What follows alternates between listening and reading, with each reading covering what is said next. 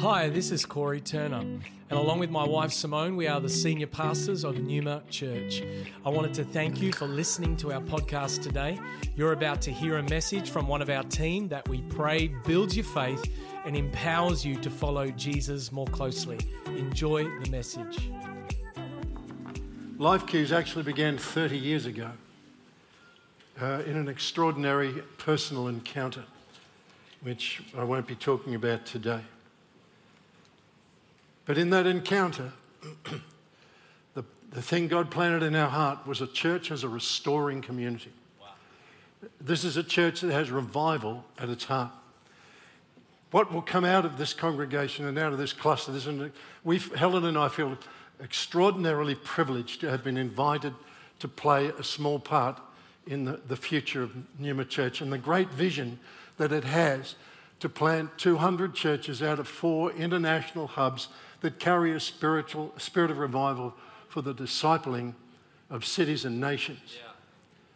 And if there's anything that people need in that revival, it's the rebuilding of their broken heart. Over years and over life, we develop within ourselves defective personal truths that rule the way we think and the way we feel. And it only requires one stupid thought to separate you from the kingdom of heaven. Yeah. God drew his people out of Egypt. I saw myself and I thought, how many people are up here? Sneaking up behind me. He drew his people out of Egypt by the power of miracles. Yeah. Drew them to the promised land, and then their responsibility kicked in. A responsibility for obedience. And one stupid thought trapped them for the next 40 years. We're grasshoppers. That thought locked them out of God's best purposes and plans. One stupid thought, one wrong, one defective personal truth. The reason I don't call them lies is because they don't feel like lies. Wow. They feel like they're true. Yeah, I'm a grasshopper. Makes sense to me. But it's defective. It's not all. There's more to the story. Really good. And as we come to the issue of revival and the rebuilding of broken lives, it requires a cluster of ministries. The first is the presence and the power of the Spirit. Yeah. The second is the application of the Word of God. Yeah. The truth, which Jesus said, if you know it and you can experience it, it will set you free. But there are facets and aspects to the truth that you can stick at the shallow and never fully understand the implications of the truth. I'm going to unpack just one of them today. Then comes the healing of broken emotions, because the way life works is it goes like this. The way you think and the things that dominate the spirit of your mind produce your emotions. And out of your thoughts and your emotions, you will live, you will do. And if you keep doing one day after a time, you build a life and a character, and the plasticity of your brain begins to mold itself to that life. You become what you are, one day of obedience at a time. Yeah. And the key to the whole deal is you've got to be prepared to hear the truth, and you've got to be prepared to let it do its work in you as you learn to respond and obey and become a new creation one day at a time. Life experiences damage people. Today we launch 2 courses for term 1. We're going to do the Door of Hope. The Door of Hope is a program for female survivors of sexual abuse. When I spoke in the revival nights late last year, there were such a cluster of not only women, but there was a man who also responded. And we said, okay, we have to run the Door of Hope first up, because there are people who need it. Yeah. A 10-week course beginning on February the 7th, Tuesday nights, bringing women out of emotional isolation and addressing the life struggles they face as a result of the damage that can be done by sexual abuse. There is a power at work in sex that is present in no other facet of human society. And it's one of the reasons why sexual abuse is such an ongoing and challenging experience to deal with. But Jesus died to transform any life who is willing to receive it. And as a result, we'll be launching the Door of Hope. The second thing, the Search for Life. This is my thing. Helen is at the core of the Door of Hope. I'm at the core of Search for Life. Because as a high school teacher, I saw what happens when you strip away the materialistic framework that fills the mind of the way Australians think. We have been raised in a materialistic mindset. And by that I don't mean everybody wants a bigger car and more money. Not that kind of materialism. But the kind of materialism that says the only thing that exists is the physical universe. And here we are, we're a physical being, and that's all there is.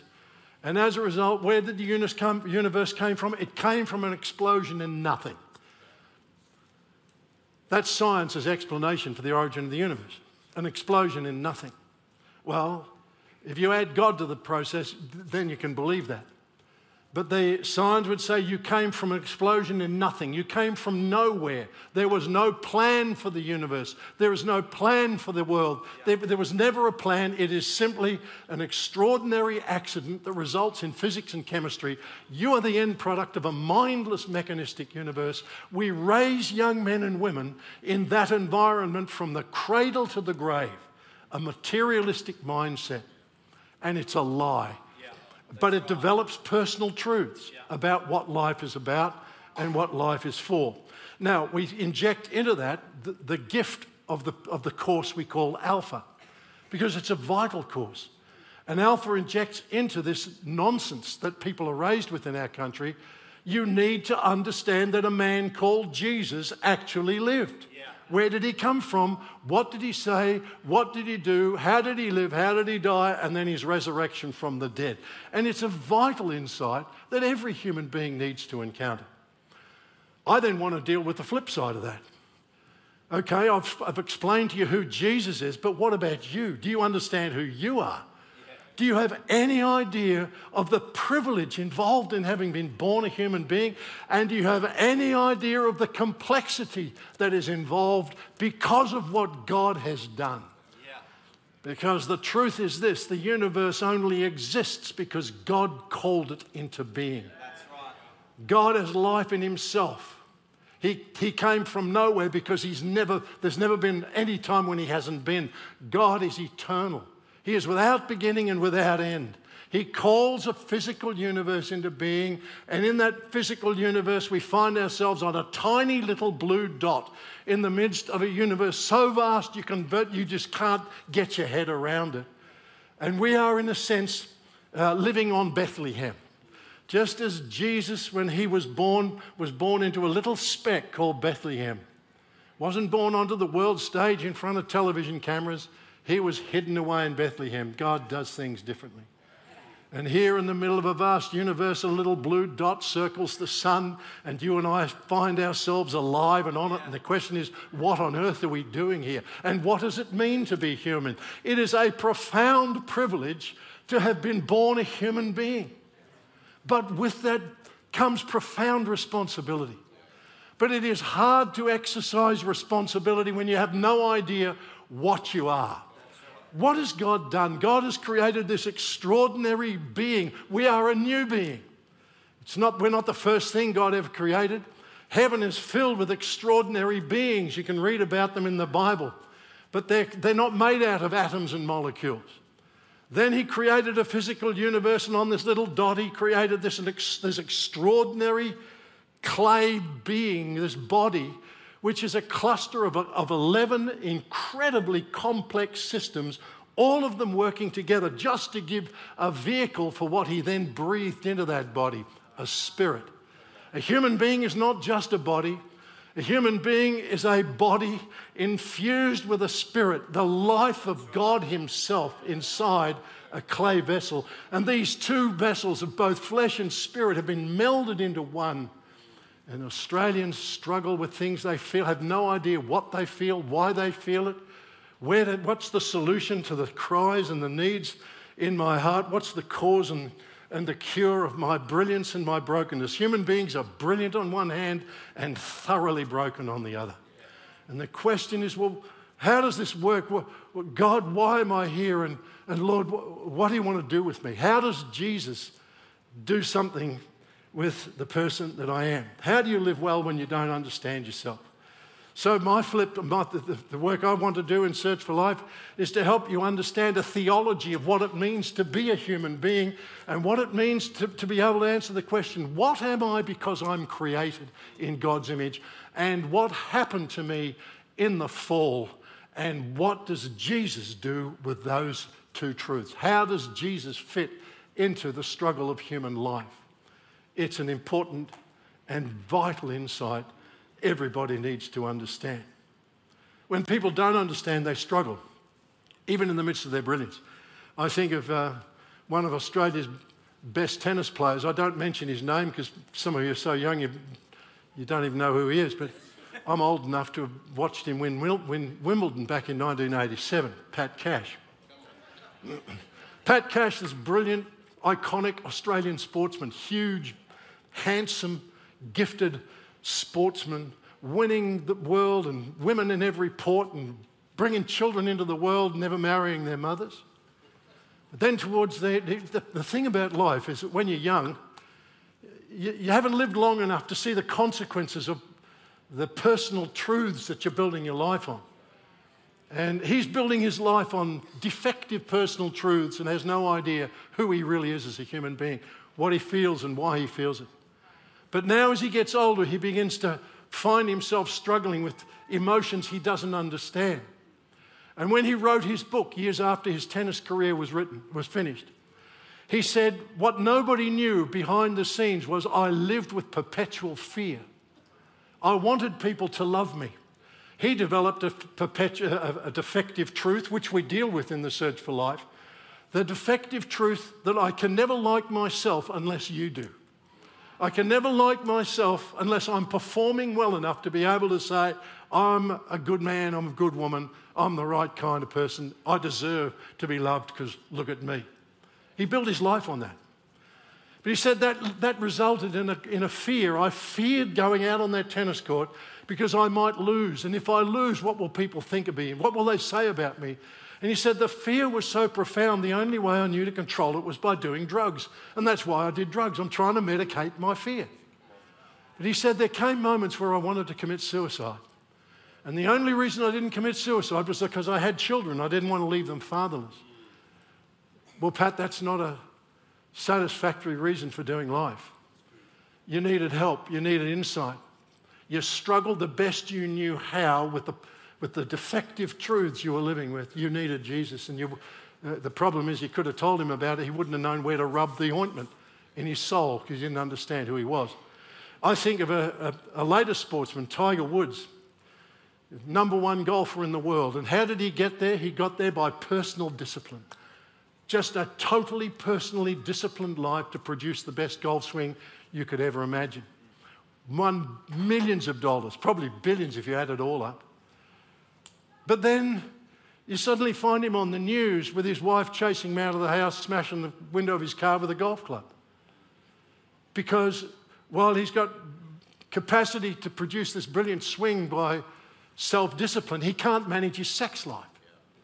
And as a result, he's now destroyed his wife, he's destroyed his family, he's destroyed his integrity in the face of the whole world just because he can't manage his sex life. How can you be this brilliant and this silly at the same time? That's what it means to be a broken human being. I think of Whitney Houston. She was probably my favourite of all of the singing stars. I was in love with Whitney Houston. I've never really told Helen about this, but I just thought Whitney was so wonderful. And then you turn on your TV one day to find that Whitney's drowned in a bath because of an overdose of drugs. She's done drugs to the point where she's passed out in the bath and she's drowned. And it's not until her funeral that you hear Kevin Costner, who was a close friend to Whitney, explaining the problem. You see, Kevin Costner and Whitney both grew up in Baptist churches, and so they had a very common background, and they knew a lot about each other's religious background. But he said the challenge with Whitney was she never felt like she was good enough. What? Beautiful, talented, totally brilliant, but never felt good enough.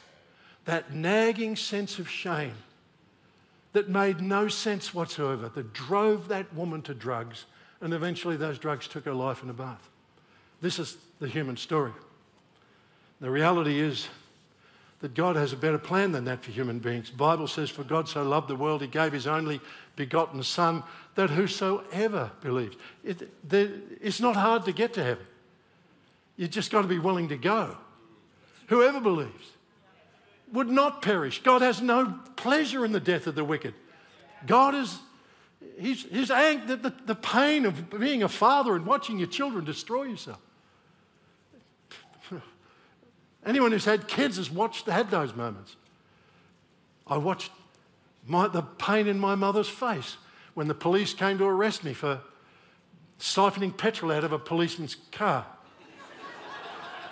I saw the pain in my mother's face and thought, this woman doesn't deserve this. I didn't steal petrol because there's something wrong with my mum and dad.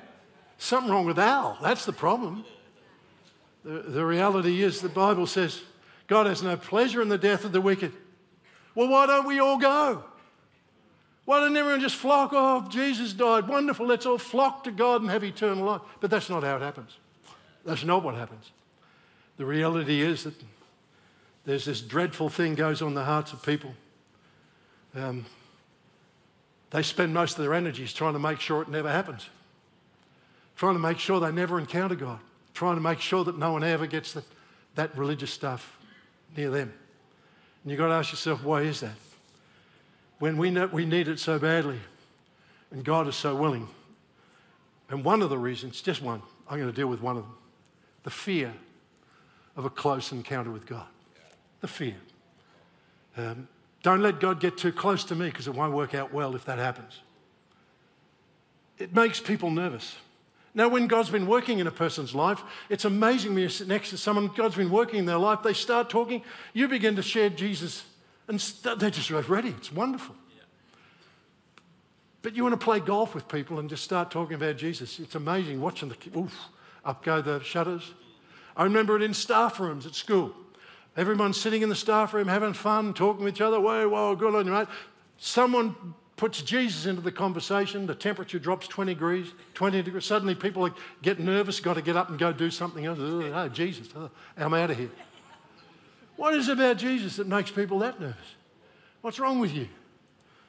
I remember one woman ringing me one day and saying, my sister is dying. She's got less than 24 hours to live. Would you go visit her in hospital? Give her one last chance. I said, sure. Jumped in my car, drove down to the local hospital, went to the nurse's station and said, I'm here to see so-and-so. The nurse says, wait here, I'll let her know you're here. The nurse disappeared, came back a few minutes later and said, the lady wants to know, will you come back tomorrow?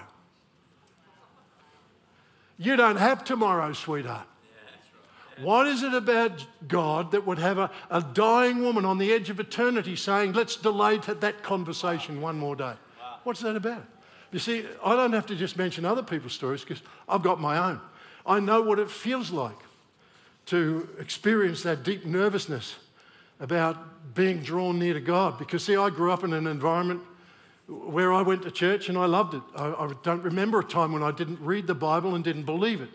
But I wasn't living it. I was a thief, stole my lunch, stole petrol, turn up and sing in the choir every Thursday night and get ready for Sunday. Happily go to church every Sunday. Then one Sunday I go to church and someone mentions the judgment to come and hell.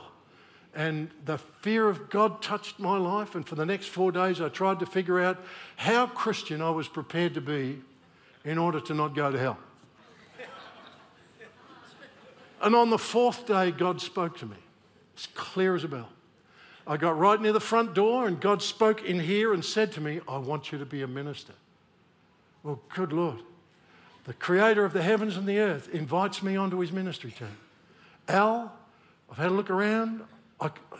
I invite you.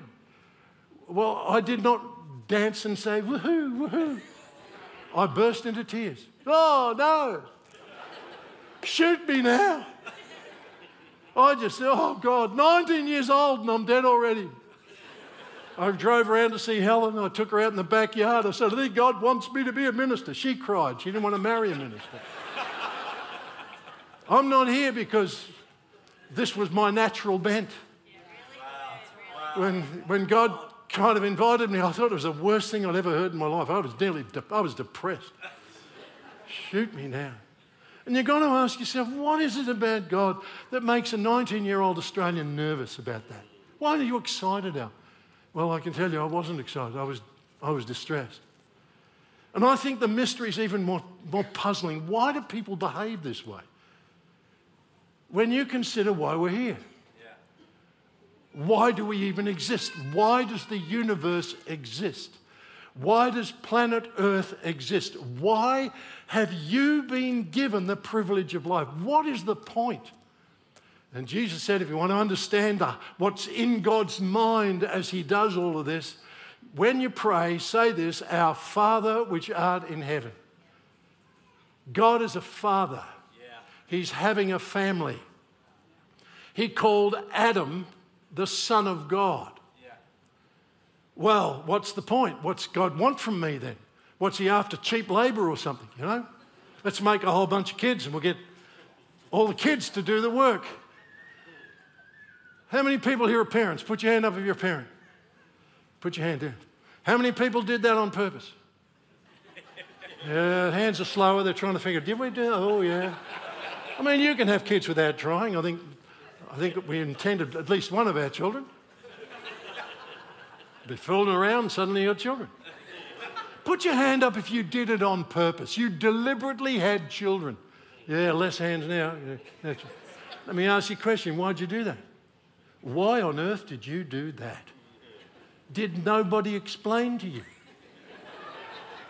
Did no one tell you how expensive this would be? I could be driving a Maserati and have a holiday home in Tahiti, but I had children. You used to be able to sleep, now you've got kids. You used to be able to go buy McDonald's, but now you've got kids. You've got to make it yourself. You used to have money and time and all that. Did no one explain to you how expensive it would be? Nobody has children to get jobs done. Kids don't do jobs, they make jobs. Then why did you do it? Why did you have children? Because you've got to ask, when God uses the word father and gives us the privilege of being fathers and mothers, what was in your thoughts and in your mind? Yeah. See, God didn't create human beings because he was empty. He didn't create human beings because he was lonely. God is so thrilled with the privilege of his eternal being. He's been prepared to pay an extraordinary price to share the privilege of being beyond himself. God is moved to give you the experience of being like I've been moved to have 4 children and now I've got 12 grandchildren. Why'd you do it, Al? Of the increase of his government and of peace there shall be no end. That little circle of expanded intimacy and love is the reason you pay the price. It's why churches build buildings and spend money to win people. It's nothing in it for you. The church is only after your money. What for? Well, just getting more people to help people. Because of the joy of expanded community. That's why it's done, and that's what's in the heart of God. God did not create human beings to get cheap labour. He didn't create it to get jobs done, to have to do all this worship himself if we don't get some people on the job. He did it to give you the privilege of being. Your job description for existence is to know him. My kids, what's your job? Just know me as your dad. And let me love you. And I hope that you love me in return. And we'll create a circle of joy and of love and kindness. That's the point of it all. Love is the whole point. That's right. That's what's in the heart of God. And you've got to ask yourself, well, if that's the truth, Al, if that's all God has on his mind, an expanded circle of being in an increasing circle of love and kindness and joy and relationship, and my key job description is to know him and enjoy him forever, how come it's so hard to do? How come people resist it all the time? And the answer is simply this: it was never this way. It was never always this way. Something has happened to us. Something has happened in the human heart. Something devastating has happened inside every human being. And it needs to be understood, because if you don't understand it, you'll never know where to rub the ointment. By the grace of God.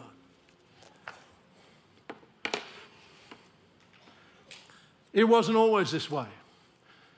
If you go back to the very beginning, there's only 2 chapters in the Bible that give us an insight into God's thinking and relationship with people before sin entered the world. Yeah. Genesis 1, Genesis chapter 2. And the Bible simply sums it this way. God would visit them in the cool of the day, in the breeze of the day. He'd come in the breeze, and there they would hang out together. There wasn't an accounting process. How many bananas have you done this week? Where are the strawberries I've asked you to do? It was just, come on, let's talk. Understand me, let's enjoy each other. But there came a day when a creep came slithering into that garden. There is a creep. We have an enemy.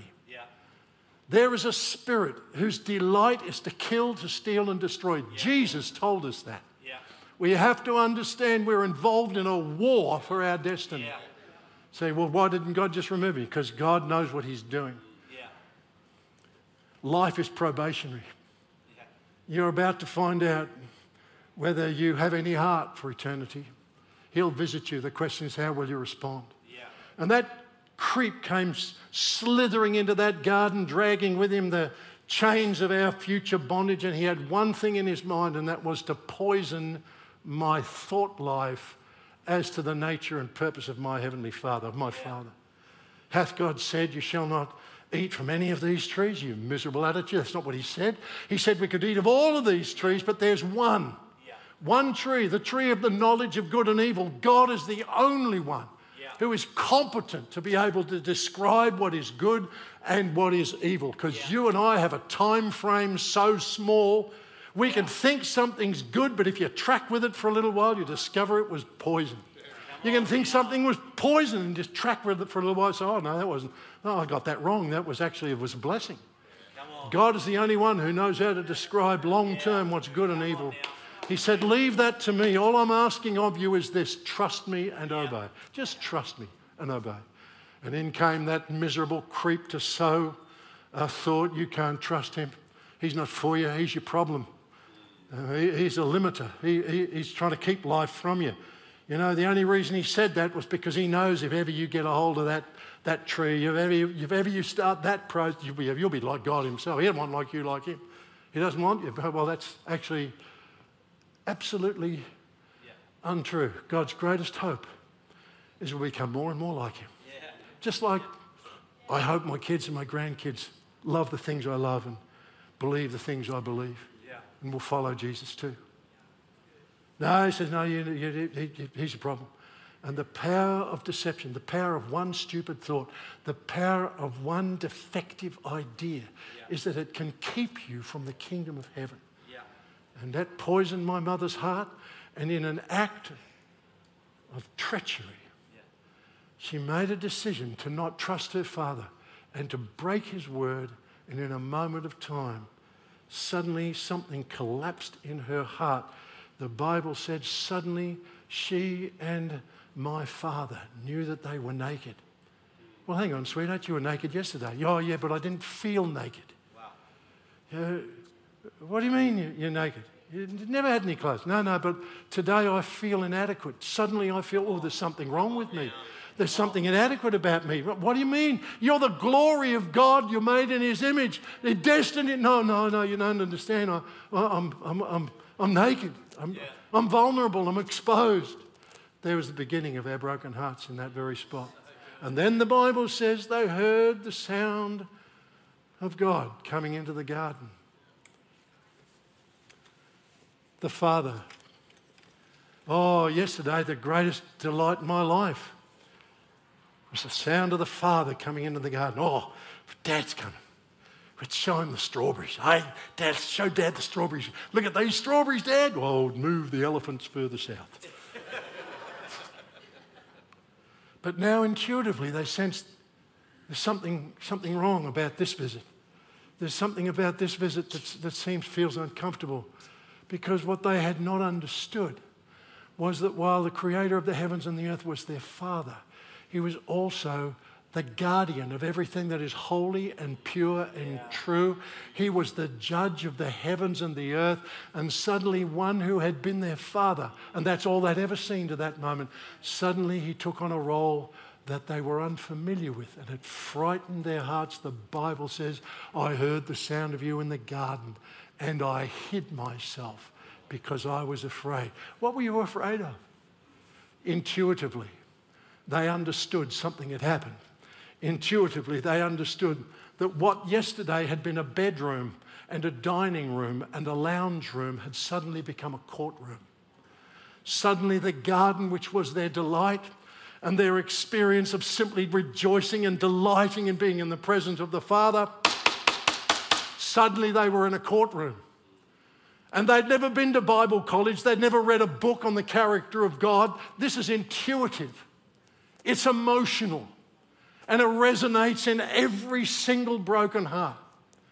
It's part of the challenge of our brokenness. It flows out of that dreadful moment in the fall. And the reality is simply this: the impact of sin was suddenly to demand that my Father took on a responsibility he does not delight in. He has no pleasure in the death of the wicked. The Bible says his great longing is that mercy would triumph over judgment.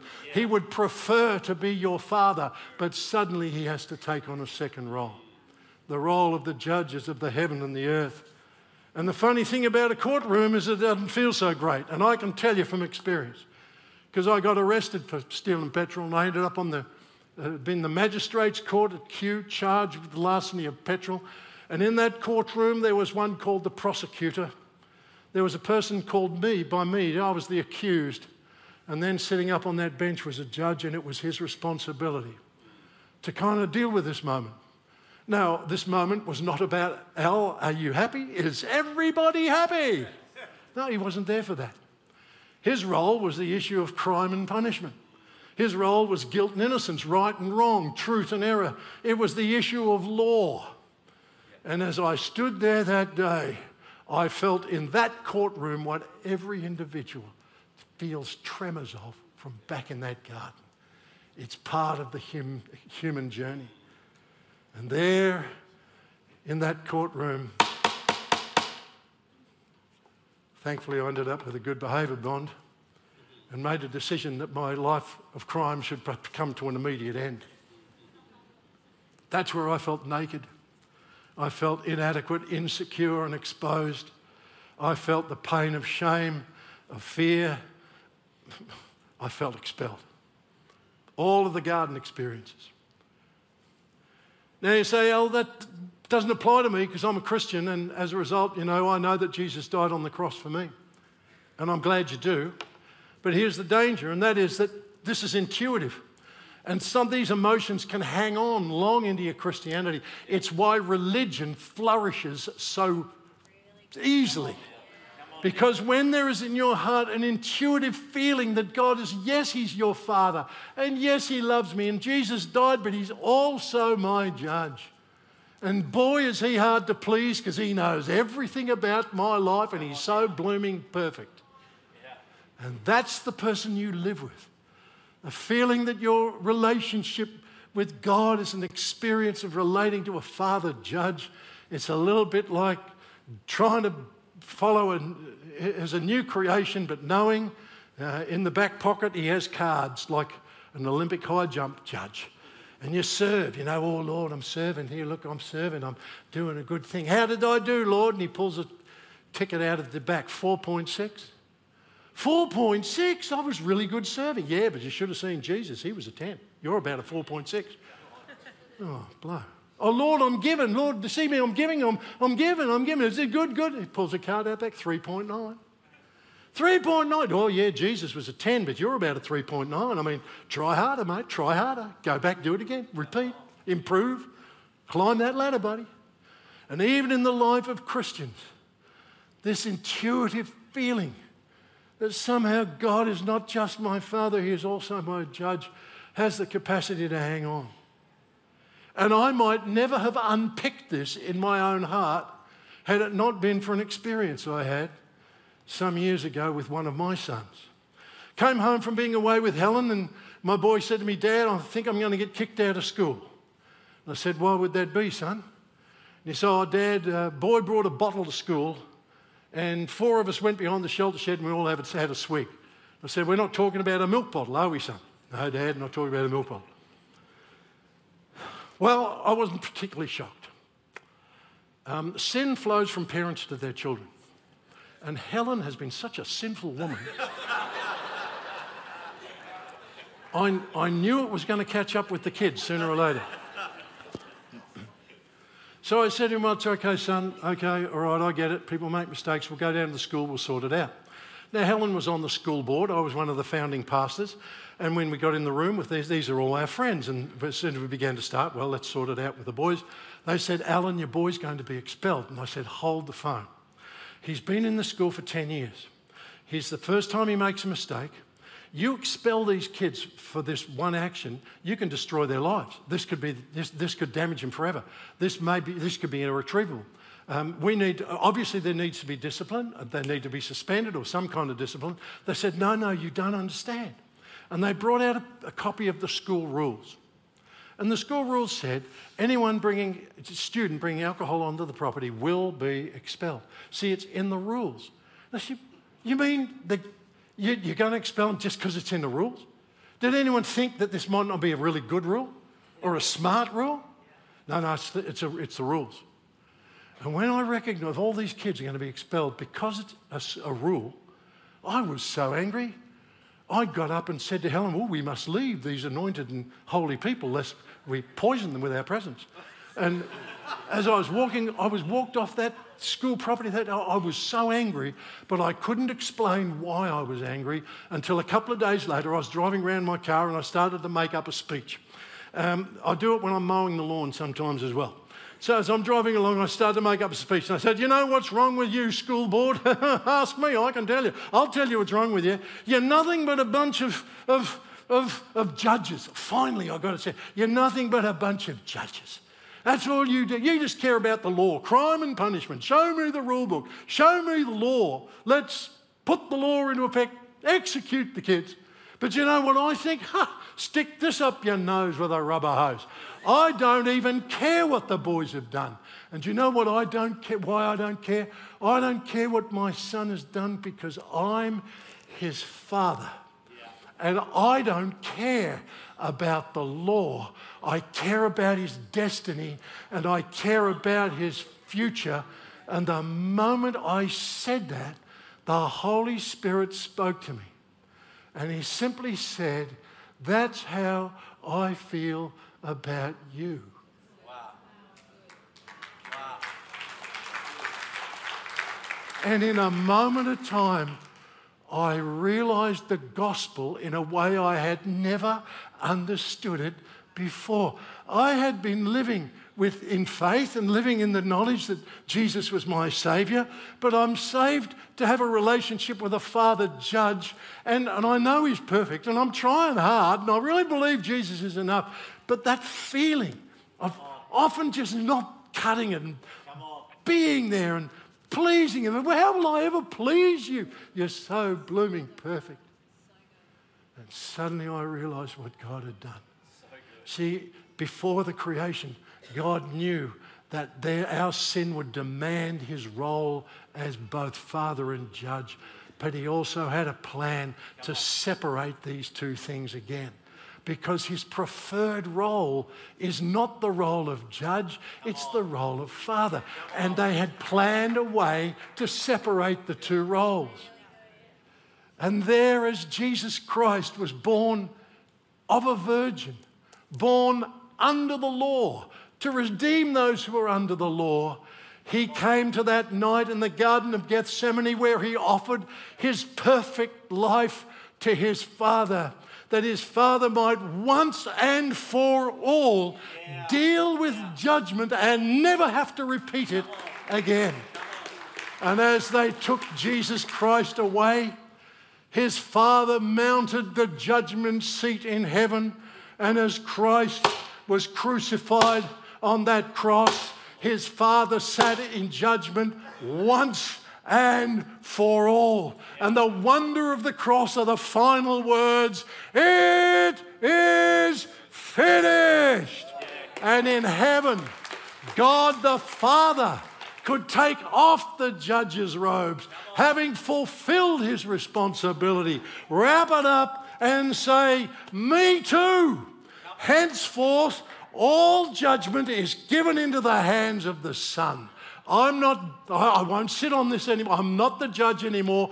Jesus can be the judge. The Bible simply says this: He has yielded through Christ the finished work of the cross. He pulled apart. He fulfilled his responsibility. He has returned to his prior and his preferred role. Listen to what the Bible has to say. The Bible says mercy triumphs over judgment. The Bible says this: as a father has compassion on his children. Had my boy never gone through this experience, I might be living with this faulty personal truth to this day. That moment, I would have paid for it. Afterwards, I thought, oh, good on, that was brilliant. I thought it was a disaster at first, till I'd lived through it and said, oh God, I might have never seen this. It was the anguish I had for my son that allowed me to see the heart of a father and how different it is from the role of a judge. Now, let me say this. The school board were not wrong. Somebody did have that responsibility. It wasn't me. My responsibility was not to be his judge. My responsibility was his father. And I thank God he did get expelled and he went out. He went to a different school, but came back the year after and picked up his axe head and is finishing and doing just so well. Listen to what the Bible says. For as a father has compassion on his children, so the Lord has compassion on those who fear him. For he knows how we are formed. He remembers that we are dust. The life of mortals is like grass. They flourish like a flower of the field. The wind blows over it and it is gone, and its place remembers it no more. But from everlasting to everlasting, the Lord's love is with those who fear him. He said to my soul, that's how I feel about you. From that day, I said, thank you.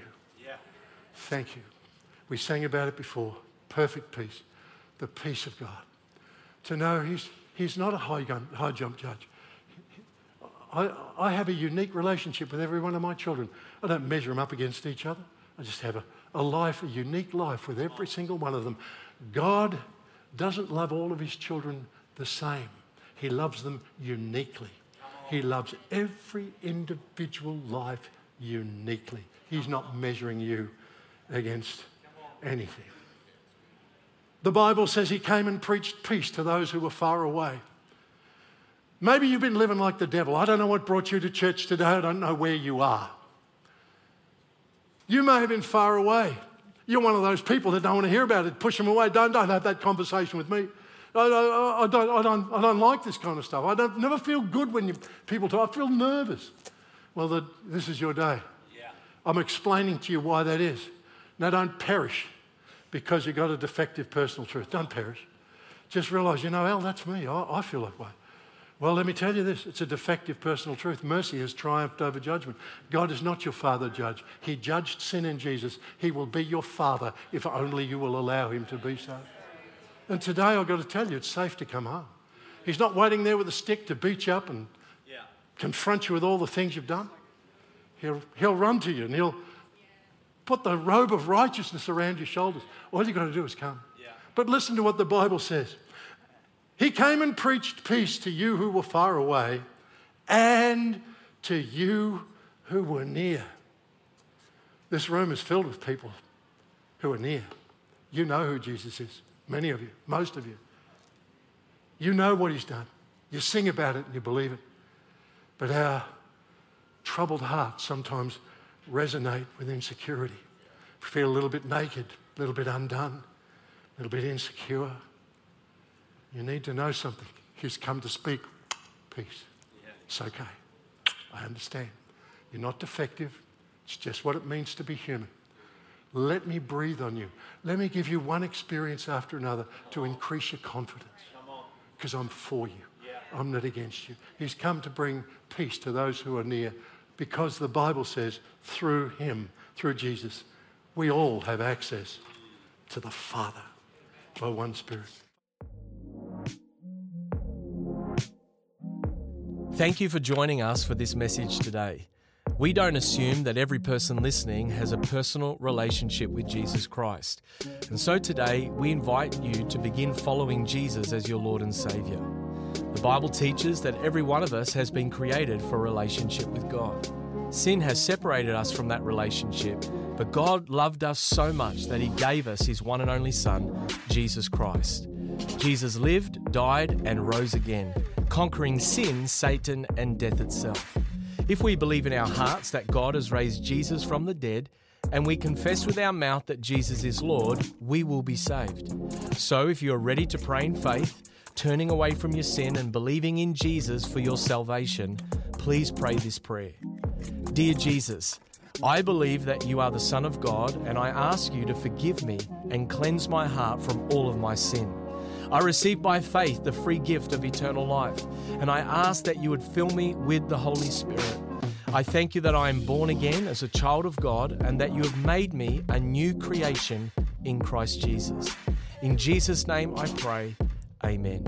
If you have prayed that prayer for the first time, we would love to know and help connect you to a local church in your area. You can contact us on our website, numa.church. Thank you for listening.